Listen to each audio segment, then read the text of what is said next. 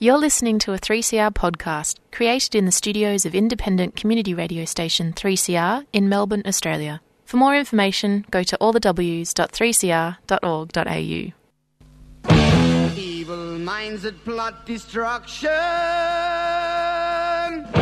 sorcerer of death's construction. In the fields of bodies burning, as the war machine keeps turning. Death and hatred to mankind, poisoning their brainwashed mind. Welcome to the Anarchist World This Week, broadcast across Australia on the National Community Radio Satellite. Listen to the Anarchist World This Week, Australia's sacred cow slaughterhouse. Listen to analysis of local, national, international events. Listen to analysis you'll never hear anywhere else.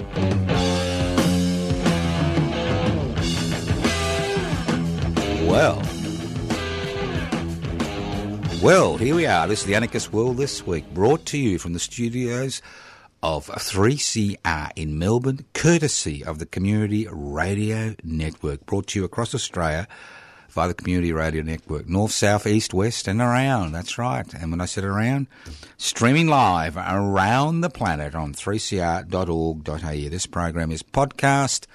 If you miss any, in case somebody shoots some bullets in your front yard, you never know what's happening in the big city.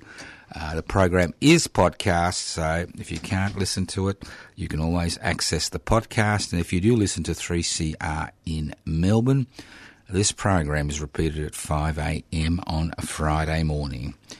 Well, my name's Joseph Toscano. All right, let's go through the formalities. Anarchism without rulers. What gives rulers the ability to mobilise hundreds of thousands of people to die for nothing? Inequalities in power and wealth. That's right. So the anarchist struggle is the struggle to share power, devolve power, possibly through direct democratic means, and the struggle to hold wealth in common and use it for the common good. Almost a biblical analysis of what anarchism is, because it's the struggle that human beings have been involved in for thousands, if not tens of thousands of years. That struggle to be able to live our lives free of the dictates of people who want to acquire power and wealth for them and their cohorts and their family members, as we've seen in Sri Lanka. Well, the election campaign is almost ended. The good news is that from the end of today, that's the 18th, midnight, no more paid advertising, no more of that yellow crap from the Disunited Australia Party, no more platitudes from the Liberal Party, no more I'm going to change the world from the ALP. And those of you who haven't voted, well, it's your chance to make a decision on Saturday. It's not my role to tell you who to vote for. It's my role is to tell you if you do vote, and I understand some people don't vote, they've just had enough. Well, the important thing is to remember is they don't care whether you vote or not. What they care about is the fact that we continue to maintain the status quo. We continue to ensure that the parliamentary puppet masters, that 1% that own the means of production, distribution, exchange and communication, continue their love affair with power and wealth. Well, this week has been about the great Australian dream. The quarter-acre block in the suburbs. I'm sorry, that's no longer a great Australian dream. The great Australian dream is to own 200 square metres for $500,000 to $1 million somewhere in the burbs, hopefully near a train station. That's the great Australian dream. In my day, it was owning a quarter-acre block where you could go out and mow your lawn, plant your veggies, pay off your home in 7 years on an ordinary income or a standard income. But we've gone forward in life. We now aspire to owning 200 square metres somewhere and mortgage our lives, and have intergenerational mortgage transfers. You work all your life, you die, they read the will and they say, I leave my mortgage to my 3 children to be equally divided amongst them. I'm not joking. That's if you're lucky enough to have a mortgage. Now, obviously, many people don't have a mortgage. They pay rent to the private sector. And again, we've seen an escalation of, rents in this country. And at the same time, we're in the middle of an election campaign where everybody is aghast that workers want a wage increase to keep up with inflation. What's wrong with the bloody world, It's as if that's some radical notion. But let's move on. So the great Australian dream. Now, I've been flabbergasted. Now, as you know, those of you who listen to this program, I'm a independent Victorian Senate candidate. Not that I've got any chance of being elected as a Victorian senator. I need about 800,000 votes. It's not going to happen. So I'm going to take out a Powerball ticket on Thursday because that's 80 mil, and I've got a 1 in 97 million chance of winning Powerball, which is much better odds than me becoming a Victorian senator. But as I've said before, the idea of standing was not to be elected or even get my deposit back. I need about 40,000 votes for that, which is not going to happen. But to plant seeds. Not ordinary seeds which you plant on barren ground, but seeds that are lying in kernels that are waiting for increasing inequality in this country and the climate emergency to create the conditions for these seeds to burst, be planted in the earth and grow as tall as the Victorian mountain ash. That's what the campaign is about. It's about using every legal mechanism we have to get ideas across and change the direction this country has been going in for so long. So what about the Great Australian Dream? What about the Great Australian Dream? The 200 square metres with a $500 to $1 million mortgage somewhere in the burbs. Well, you have seen the major political parties talk to you about how they're going to address the issue of housing affordability. One problem. One essential, critical, central problem. Neither the Liberal National Party or the Labor Party has used the P word. Public housing. To the Greens' credit, they've used the word public housing, and obviously I've been using the word public housing for decades. Now, I'm going to go through this again because it's very simple. And if an idiot like me can understand the economics, I'm sure the intelligent, erudite people listening to this program will be able to understand it and pass it on to their friends and families. If you haven't got a friend or family, pass it on to the person waiting for a train next to you. Now, it's very simple. We have 25 million people living on a resource-rich continent. So we have extraordinary rents, extraordinary mortgages. I think we've got the second or third highest cost of housing in the world, courtesy of Mr. John Howard and Mr. Keating and Mr. Hawke, who turned the art of owning a home into an investment marathon. That's right, an investment marathon. So they talk about, we're going to give you this and we're going to give you that, and you take out some superannuation money and we're going to guarantee this and we'll do this for about 10,000 and it's your money, Jack and Jill. It goes on and on. What a lot of crap. The only way to increase housing supply, 1, decrease rents, 2, and decrease the cost of housing at the lower end of the market. It's very simple. It's about supply and demand. Not supply and demand which is controlled by unregulated private sector which monopolises the creation of housing in this country today. But supply and demand in terms of government at the state and federal level, and possibly even at the local level, creating public housing. That's right, I've used the P word. Take that person out, take that man out and shoot him right now. He used the P word, public housing. You use the word public housing and people think of cheap, low grade, insecure. It goes on and on and on. For decades, people have been denigrating the concept of local housing because they want to acquire the great Australian dream, which has shrunk from a quarter-acre block to a 200-square-metre block with a little slither of backyard where you can't even put in Upper Hills Hoist. You know, they call it cookie cutter housing. The same shape over and over and over and over again. So, public housing is the solution. And I'll tell you why.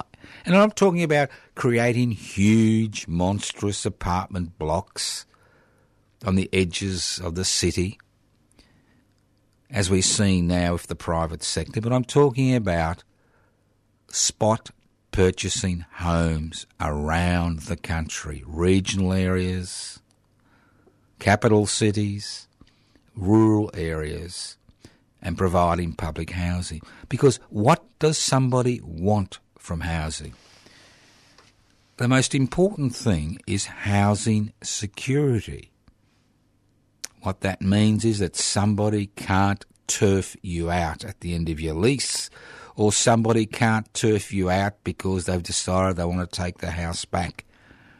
The big problem with renting is the fact that there is housing insecurity. And if you've got kids, it's a disaster.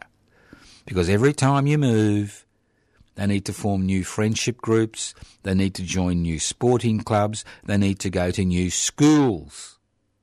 And obviously their lives are turned upside down, higgledy-piggledy, because of insecure housing. Now, if you talk to many of the people who've lived in public housing for 30 to 40 years, they will tell you the fact that they know they won't be evicted if they pay their rent, which is fixed at 25% of their income, if they're on some type of social security benefit, means that they can create a life for themselves and their children. Now, what happens as you increase? Now, these are purely capitalist terms. I shouldn't be talking about this. Being a pseudo-radical, I shouldn't be talking about this. But unfortunately, in 2022, ideas which were considered to be part and parcel of the fabric of the political, social and cultural network of this society have now become radical. Things like public housing. It's a radical concept. I mean, we have governments talking about affordable housing, community housing, social housing. They're the buzzwords. Privately owned houses to provide housing to the disadvantaged, brackets exploited. So let's go back to the original idea. Public housing. Public housing was created at the end of World War II in this country because men and women who'd put their lives at risk fighting in World War II came back and they were homeless. If you look at pictures in Melbourne at that particular point in time in 45, 46, you will see tent cities full of servicemen and women on the Melbourne MCG, in the Melbourne Botanic Gardens. And it was that impetus that created the movement for public housing. And by the 70s, 15% of Victorians, and this is the state I'm familiar with, lived in public housing. Today in Victoria, because of the privatisation of public housing by successive governments, especially Labor governments, we have seen that the number of people living in substandard public housing is about 2.8%. The rest have to fight it out in the private sector. So, let's look at this in a capitalist framework. Supply and demand, okay? Supply and demand. If governments increase the number of public houses and house people in these houses, what will happen is there will be competition in the marketplace between the public and private sector. The greater the number of public housing, the less need to have rental housing. Because why would you live in an insecure situation when you can live in a secure situation for less rent? You wouldn't. So as the number of public houses increase, the number of people that are available to fill the private rental market decrease. As the number of people decrease, rents decrease. As rents decrease, negative gearing or no negative gearing, people who are, making a buck out of buying a number of homes and getting you to pay off their house, right? Well, they will leave the market.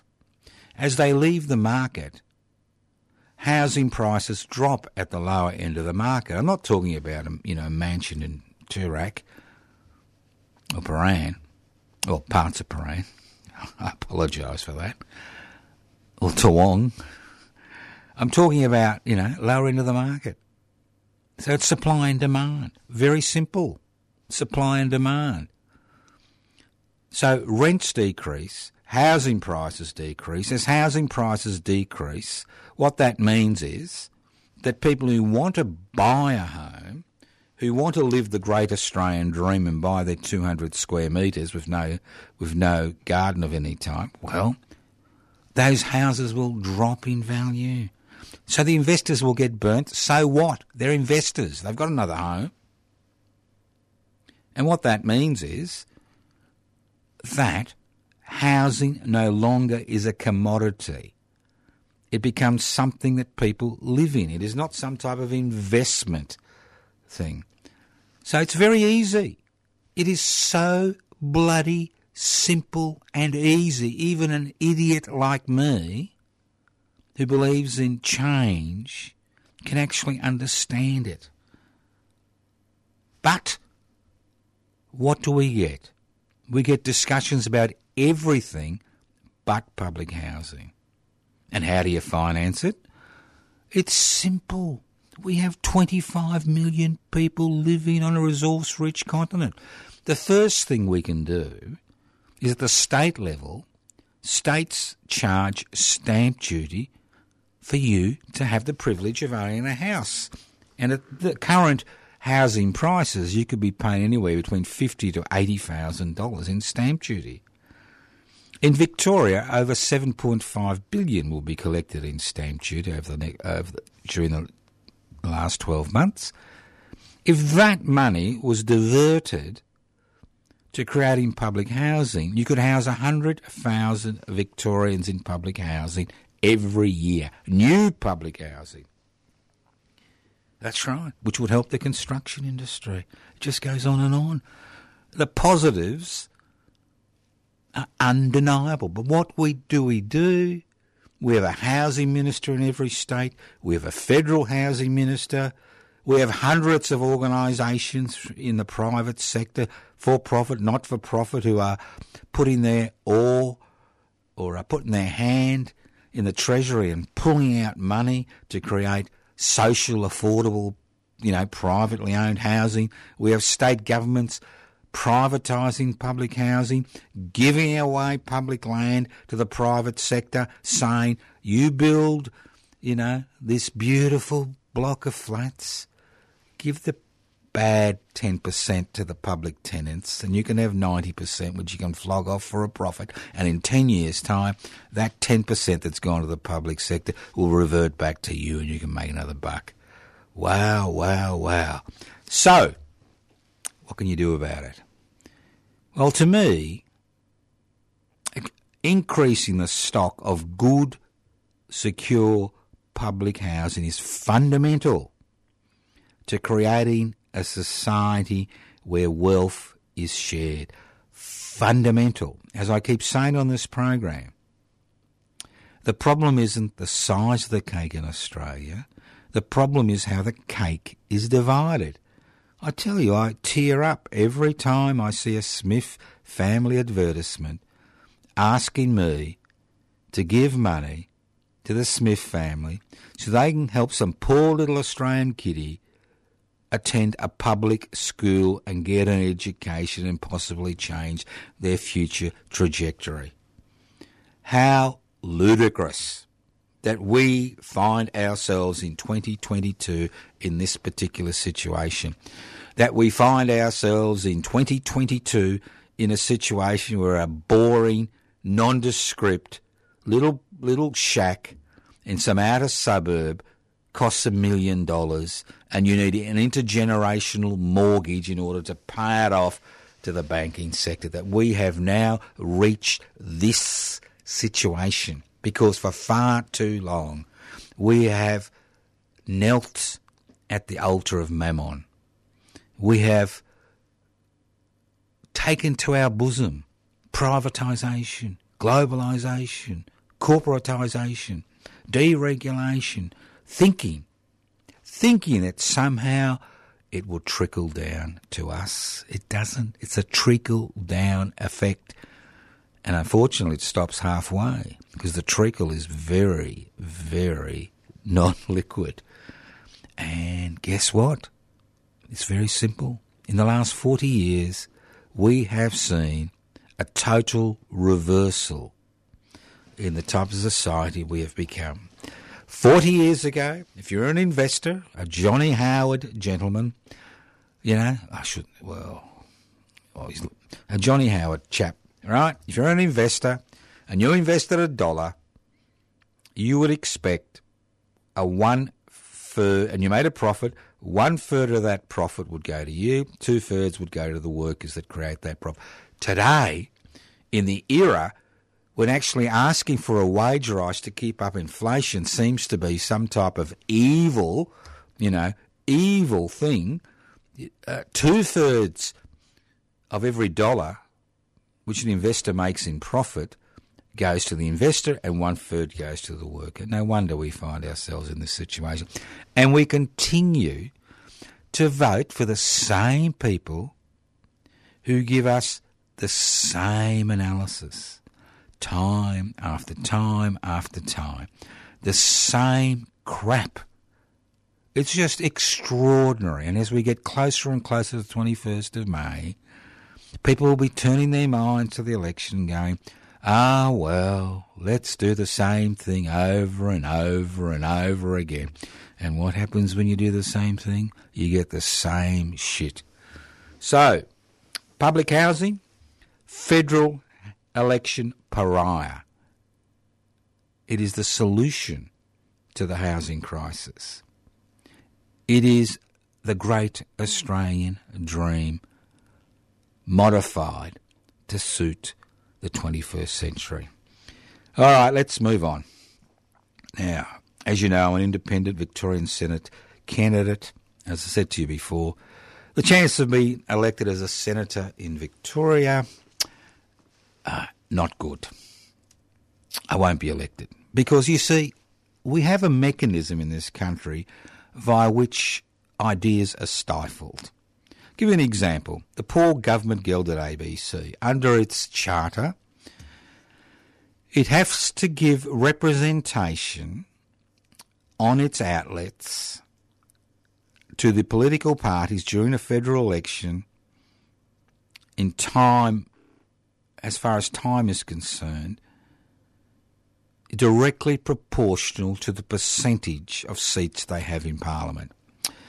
So all you'll hear is the Liberal Party view, the National Party view, the Australian Labor Party view, and occasionally you'll see a Green view, and maybe occasionally you'll see some independent pop up for 20 seconds. And the better financed the independent campaign is, the more they'll pop up. That's the nature of the beast. So, as I said before, I'm involved in elections, not because I'm going to be elected, not because I'm going to get my deposit back, and it cost me $2,000 for the privilege of having my name on the ballot paper below the line. Not above the line, but below the line. Right? That money is gone. But the ability to communicate to you and to many other people the fact that I'm bringing forward policies which are 21st century policies. Things like a universal basic income. Things like public housing, increasing public housing stock. And the list goes on and on and on. All you've got to do is go to the Facebook page, Joseph Toscano for the public, and you'll see, a small business package. Everybody says small business is the engine room of the Australian economy. Well, it's not. But let's look at it. There are 5 million people involved in small business. That's a lot of people. I agree. Very few get rich. Exceptionally few. 90% of small businesses fail within 5 years. A big problem is labour. In order to compete against transnational corporations and monopolies in this country, and we have some of the biggest monopolies on the planet, which dominate various aspects of life in this country, they need to scrimp on wages. So we get these below-the-table payments, $10 an hour. We get people robbing their workers in order to survive as a business and pay the debts they've got into in order to create that business. So what's a simple solution to assisting small business and assisting workers? 40% of workers are involved in insecure work in this country. That's 4 out of 10. That's an extraordinary number. 40% insecure work. So, sole trader. Why don't we increase the taxation threshold for a sole trader to $70,000? That means they don't pay any tax until they make $70,000 profit, which means most of them will have the ability to compete against the corporate sector. And how about small businesses that employ people? Why not increase the taxation threshold of any small business that employs 10 or fewer staff who employs full-time staff on award or above award wages, $25,000 increase in taxation threshold. What that means is if you employ 10 people full-time on award or above award wages, pay all the extras, the payroll tax, the GST, and it goes on, then you get a $25,000 increase in your taxation threshold. So if you employ 10 people and you run a small business, you wouldn't be paying tax until you've got a $300,000 profit. So there'd be no need to exploit your workers. Simple concept. You don't need to bring back the guillotine. It's a simple concept that all it needs, and all the policies which I have put forward for this federal election, all they need is a majority in both houses of Parliament. People say to you, Joe, why are you demanding the impossible? And I say, well, I'm realistic. Every impossible dream starts with an idea. When the Quakers in England started talking about abolishing slavery because it was against the will of God 300 years ago, everybody thought they were crazy, that the whole world would be turned upside down, that nobody would be able to make a profit. But within 150 years, the British Empire had abolished slavery. And the list goes on and on.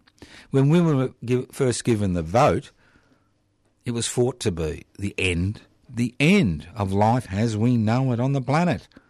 And the list goes on and on. So all change, all reform starts with ideas. And if there are people who are not willing to raise ideas, especially during an election campaign, well, nothing will ever change because people's thinking will continue to be in the same direction. It's a little bit like Galen. Ever heard of Galen and the principle of laudable pus? Well, if if you're squeamish, you should turn the radio off for the next or stop the podcast. But Galen was a foremost Roman physician, and he wrote a medical textbook 2,000 years ago.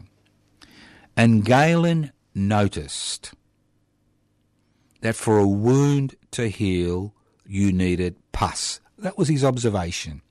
So for the next 1900 years, until Semmelweis in the 1860s showed that there are things called germs, and that if you have pus, it means that the thing is infected and it's not going to heal. For 1800 years, doctors of all types around the world were putting feces, soil, vomit into wounds to create pus because they believed that this was the way to have healing. And over 2,000 years, millions of people died because of that observation. Now, poor old Semmelweis, when he put forward his ideas, he was ostracised, marginalised and committed suicide.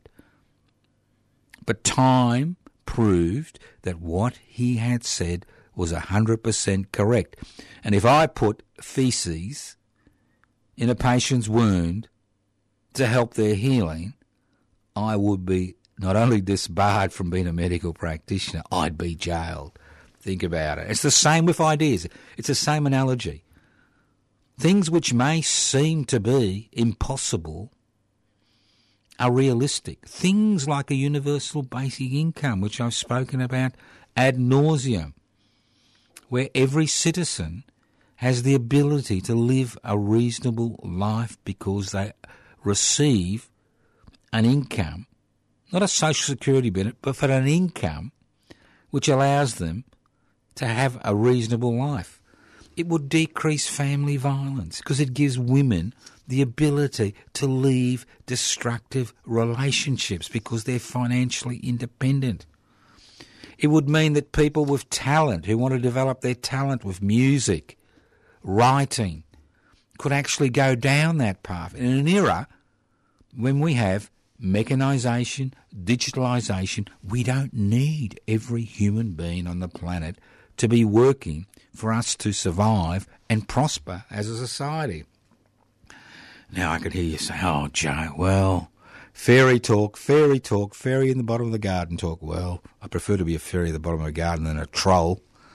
And the thing is, it's not. We can do it tomorrow. A few simple taxes. Now everybody says, oh, higher taxes, that is terrible. I can't deal with it. And I understand. I'll tell you why. I look at the Australian taxation system. It's wonderful. The rich don't pay tax. They pay voluntary taxation. I'll give you an example. Who do you think pays tax in this country? Who do you think finances the health system, the education system? Who do you think is the backbone of the taxation system? Is it the corporate sector? No. Is it the rich and famous? No. It's the pay-as-you-earn taxpayer. That poor bastard pays almost 70 cents of every dollar which goes into the federal government coffers as taxation. About another 10 to 15% comes from excise. GST, excise on tobacco, excise on petrol, excise on alcohol and a number of other goods and services. And then you have the great corporate sector, the billionaire manufacturing factory, the billionaire factory. And guess how much tax they pay into the common treasury? Maybe 15%, maybe 20%. And we genuflex and say, look at that wonderful, wonderful human being. Look at that billionaire. he or she has got there through their own blood, sweat and tears. I know who has blood, sweat and tears. It's all those extraordinary Australians. There are many of them, the majority. Pay their taxes, don't use tax loopholes, don't use fancy accountants, obey the law, send their kids to school, scrimp and save in order to pay their rent or mortgage, have a little bit of fun on the side, and the list goes on and on. They're the losers in Australian society, and will be continued to be losers while we identify with the celebrity, the rich and powerful, as if they are the epitome of life in this country. So, if you haven't voted already, and you live in Victoria, and I'm sure there are other candidates with similar ideas in other states, it's a matter of looking around, and you wish to vote for yours truly, the Victorian Senate, and remember we have a preferential system, so a vote for me is not a lost vote. If you look at your Senate ballot paper, it's a white paper, it's about 1 metre long, and you look in the far right-hand corner below the line, you'll see my name, Joseph Toscano. Put a 1 in my box and then put a 2 in the box next to the political party you would like to see in government. All right? Because my preference will flow to them. I'm not telling you how to mark the boxes. You need, and it's very important, you need to mark 12 boxes below the line for your vote to be valid. Now, as I'm an independent, ungrouped Senate candidate, if you mark the boxes above the line, you won't be voting for me. You'll have to spend a few minutes looking at the names and the political parties below the line and marking 12 boxes from 1 to 12. That's if you support these policies, because the greater the number of votes for myself, the greater the ability we have after the election to pursue many of these issues. You're listening to The Anarchist World This Week, broadcast across Australia via the Community Radio Network. My name is Joseph Toscano. I'm hosting today's program. This program is coming to you from the studios of 3CR in Melbourne. The program is podcast. You can access the podcast by going to 3cr.org.au. The program is streaming live on 3cr.org.au. The program is broadcast across Australia, courtesy of the Community Radio Network. Let's move on. Now, the 21st of May is one day in a 3-year cycle. One day. It is not the end of activity.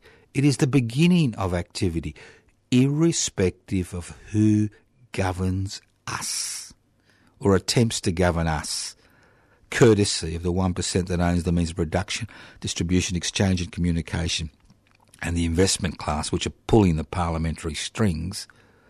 Irrespective, change only occurs through action in between the electoral period. So the 22nd of May is the beginning of our campaigns. It's the beginning of a campaign for a universal basic income, for increased public housing, for an adequate public health sector, a public education sector where we don't need private charities to raise money to send kids to school, and the list goes on and on, for an independent foreign policy with a focus on West Papua independence. That's the 22nd of May, 2022. Because it's what happens in between elections which determines policies which are brought to you at the next election in 2025. Parliamentary democracy is a sham because we're told cast your ballot every 3 to 4 years, it's every 3 years on the federal sphere, every 3 years, elect your representatives and they will do the job for you. Well, they won't. They won't. You need to do the job for yourself. So I'm looking for extraordinary people. Now, I know everybody who listens to the Anarchist World This World is an extraordinary person. And I make my pitch to extraordinary people. And who are extraordinary people? Extraordinary people are those who think about the people around them. Extraordinary people are those who think that we shouldn't find ourselves in this resource-rich country in this situation. That's an extraordinary person. An extraordinary person is a person who's not thinking of their hip pocket nerve when they're casting a ballot. An extraordinary person is a person who can see through all the bullshit. That's an extraordinary person. An extraordinary person is somebody who, despite the hurdles that have been put in their way during their lifetime, and most of us have had to jump over extraordinary hurdles, and many times we fall over the hurdle and pick ourselves up. These are the extraordinary people who pick themselves up despite the disappointments in their lives, despite all the negativity in their lives, who pick themselves up and continue to agitate for a more egalitarian community, because they understand that security doesn't come from inequality. Personal security comes from equality, access to the Commonwealth. Extraordinary people are people who go about their business every day, pay their taxes, raise their kids, go to work, pay their mortgage. The ones that are considered to be losers in 21st century Australia. The losers in 21st century Australia are all those people clutching their superannuation to their chest, wondering about every gyration in the stock market and seeing their future fluctuate. These are ordinary Australians. The ordinary Australians are the celebrities, the vacuousness, the journalists, the media hacks. These are the ordinary Australians. The rich and famous who don't pay tax or pay voluntary taxation. The politicians who take on, the airs and graces of the rich and famous. They're the ordinary Australians. We don't want the ordinary Australians on our bandwagon. I'm looking for extraordinary Australians to join public interests before corporate interests. Despite legislation being changed federally that increases the membership required for a registered political party from 500 to 1,500, we are still in the mix. We still want to be registered as a Victorian political party. We still want to be registered an Australian political party. And to do that, I'm looking for extraordinary Australians, honest, hard-working people, the type of people Morrison smirks at, the type of people they laugh at, the type of people who continue to vote, for the very people who've put them in the situation they find themselves in. So I'm looking for extraordinary Australians to join public interest before corporate interests. Joining is easy. You can join via the net. Go to pipsy.net, follow the prompts and join. If you haven't got a computer, we can always send you out an application form. Just leave a message on 0439 395 489. Or you could even write to Post Office Box 20, Parkville 3052. Think about it. Are you an extraordinary Australian, permanent resident, refugee, asylum seeker, citizen? Or are you one of those ordinary, boring people who exploit other people's labour, who laugh at those that work hard, pay their taxes, do the right thing by their family? Well, the decision is yours. All right. Yep. Now, I've been told, why don't I be nice on Anarchist World this week like I am on Radical Australia when I'm interviewing interesting people? Well, it's a different format. On this program, I'm sowing seeds. On Radical Australia, I'm learning. I'm listening. That's the difference. So, the last roll of the dice. Now, I'm very concerned. And I'll tell you what I'm concerned about. I'm concerned about the politicisation of this country's military forces. It's interesting to see Mr. Dutton, that man who soiled Anzac Day by talking about war on the day we're supposed to remember the sacrifice of those who've died, actually using Anzac Day to promote the possibility of war with China. But I'm concerned about the militarisation of Australia, and most importantly of all, the politicisation of both the federal police and the Australian Armed Forces. And we've seen this in terms of the scare campaign which has been created regarding the yellow hordes. You know, the Chinese, they're almost here. They're at the door. As if a surveillance vessel from the Chinese isn't a normal everyday occurrence. It's a normal everyday occurrence. It's nothing. We have surveillance vessels. I mean, our United States alliance means that we are part of the United States bases which ring the Chinese mainland. You know what my fear is when I look at what's happening in Ukraine? As I said before, that could have been a negotiated war. It could have been a negotiated settlement before war occurred. It could have been. I know everybody's talking about Putin being the new Hitler. Now, obviously, he's a dictator. But again, even dictators sometimes have a little bit of sense. And the thing is, we've seen interesting United States policy as far as Ukraine is concerned. Now, Ukraine abuts Russia. It's very simple. It's a little bit like Canada, the United States of America. And what we've seen is the United States government has made the decision to drag Russia into a war which will ensure that it will be bogged down for a decade, at least a decade. And the reason to do that is to actually be able to concentrate the United States' effort on the increasing competition between the Chinese government and the United States government. This is the 21st century. The third player, Russia, has been in this little proxy war in the Ukraine. And who are paying the price? Ukrainian civilians, the Ukrainian armed forces, and the conscripted Russian army. They're paying the price for this proxy war because the United States has decided we are not going to confront a nuclear power head on. Makes sense. But we're happy to have a proxy war. We're happy for people to fight on our behalf.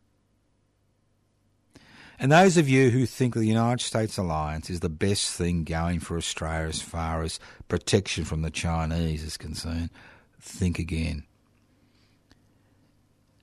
Information has just come out that the United States will be building a base on Cocos Islands to the north of Australia.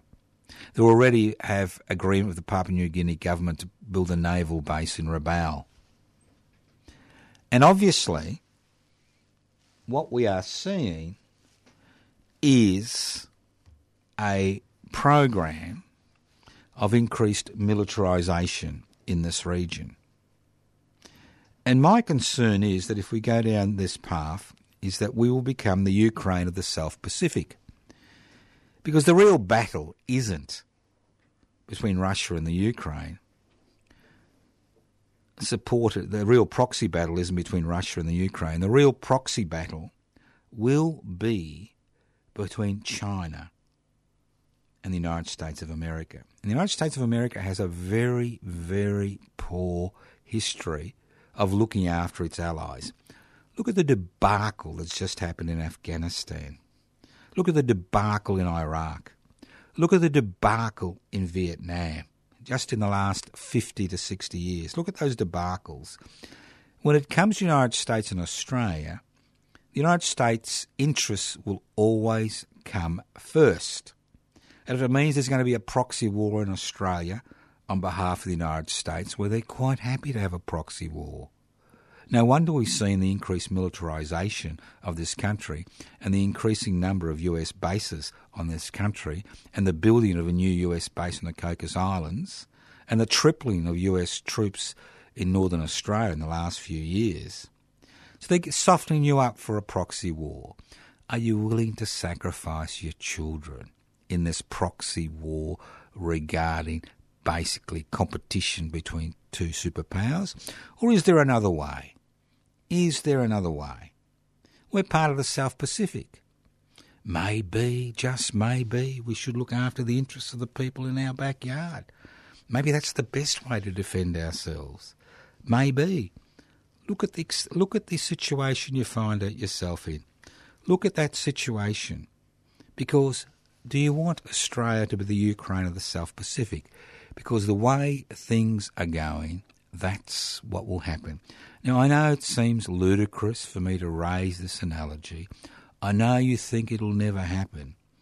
But as you saw with Russia and Ukraine, things happen very quickly when superpowers are willing to use other people's territory and other people to be involved in proxy wars on their behalf. And everything that's happened as far as defence is concerned in this country in the last 5 to 6 years has been about increasing the strength of that alliance. So think about it. Listen to the Anarchist World This Week, broadcast across Australia via the Community Radio Network. As I said before, I'm looking for extraordinary people. That's right. Extraordinary people, not the ordinary folk, those folk that are billionaires and millionaires, and those folk that don't pay taxes, and those folks that are celebrities, and those media hacks who think they've got some type of analysis or something to offer the world, with their pre-scripted garbage. No, I'm looking at people who are hardworking, who pay their taxes, who are on social security benefits, who obey the law, who do all the right things, and who are treated as pariahs in this country. I keep saying this is one of the richest countries on earth. We've got a minimal population of 25 million people. We live on a resource-rich continent. Change occurs through struggle, not just by casting the ballot on the 21st of May. As I said before, the struggle for change regarding the next parliamentary election in 2025 will be based on the amount of activity we are able to organise during the next 3 years. And for that, we need extraordinary, sensible people who have fallen over at the hurdles of life, who have found themselves behind the starting line, but who can actually see what's happening to them. So if you are one of these people, get involved. If you're not interested in what I'm talking about, there are other organisations out there. Get involved. Get involved on on-the-ground activity in between elections. Move away from issue-orientated politics into a more general, cohesive, cultural, social, political activity which actually challenges power, those who have power and wealth in this country. All right, if that's the last of the epistle, the pre-election epistle. Now, I've been responsible for any election comment I've made during this program. As I said before, I'm on the ballot paper for the Victorian Senate. It's up to you how you vote, but if you wish to vote for me, a little bit of advice. Senate paper is white. It's 1 metre long. It's got a big black line separating the top third and the bottom third. Go to the bottom third. Don't fill the boxes on the top third if you want to vote for me. If you want to vote for one of the political parties, that's fine, 1 to 6. But if you vote below the line, I'm on the far right-hand corner. I love the irony. I'm on the far right-hand corner of the ballot paper. 1 in the box next to my name. Then mark another 11 boxes from 2 to 12 in the order that you see fit. And my advice is, because we have a preferential system, a vote for me is a vote for change, and it's not a wasted vote, as a lot of people think. The group you put in second is where my preference will go. So if you want that particular organisation to lead the Australian people over the next 3 years, mark the boxes 2, 3, 4, 5, whatever, under their particular name. All right, thank you for listening to the Anarchist World this week, broadcast across Australia via the Community Radio Network. If you're listening to this program, it's coming to you from the studios of 3CR in Melbourne. It's broadcast across Australia via the Community Radio Network. My name's Joseph Toscano. You can go, if you want to follow the electoral fortunes, go to Joseph Toscano, Toscano for the public interest before corporate interest, pipc.net. The important thing is share the material. We've been putting out policies every day. Share it. I don't have millions of dollars. All I've got is you. Most of you are on the net, not everybody. Share the material. Share it, share it, share it, share it. Let's move outside the media that we have today and share the material, because change comes from activity. And remember, irrespective of who wins on the 21st of May, our activity starts on the 22nd of May, and we will continue to be active till the next federal election to change the dynamic in this country, to change the policies which are important in this country. Thank you once again for listening to The Anarchist World this week, courtesy of the Community Radio Network. This program is being streaming live on 3cr.org.au. Evil minds that plot destruction, sorcerer of death's construction, in the fields of bodies burning, as the war machine keeps turning, death and hatred to mankind, poisoning their brainwashed mind. Welcome to the Anarchist World this week, broadcast across Australia on the National Community Radio Satellite. Listen to the Anarchist World this week, Australia's sacred cow slaughterhouse. Listen to analysis of local, national, international events. Listen to analysis you'll never hear anywhere else. You've been listening to a 3CR podcast produced in the studios of independent community radio station 3CR in Melbourne, Australia. For more information, go to allthews.3cr.org.au.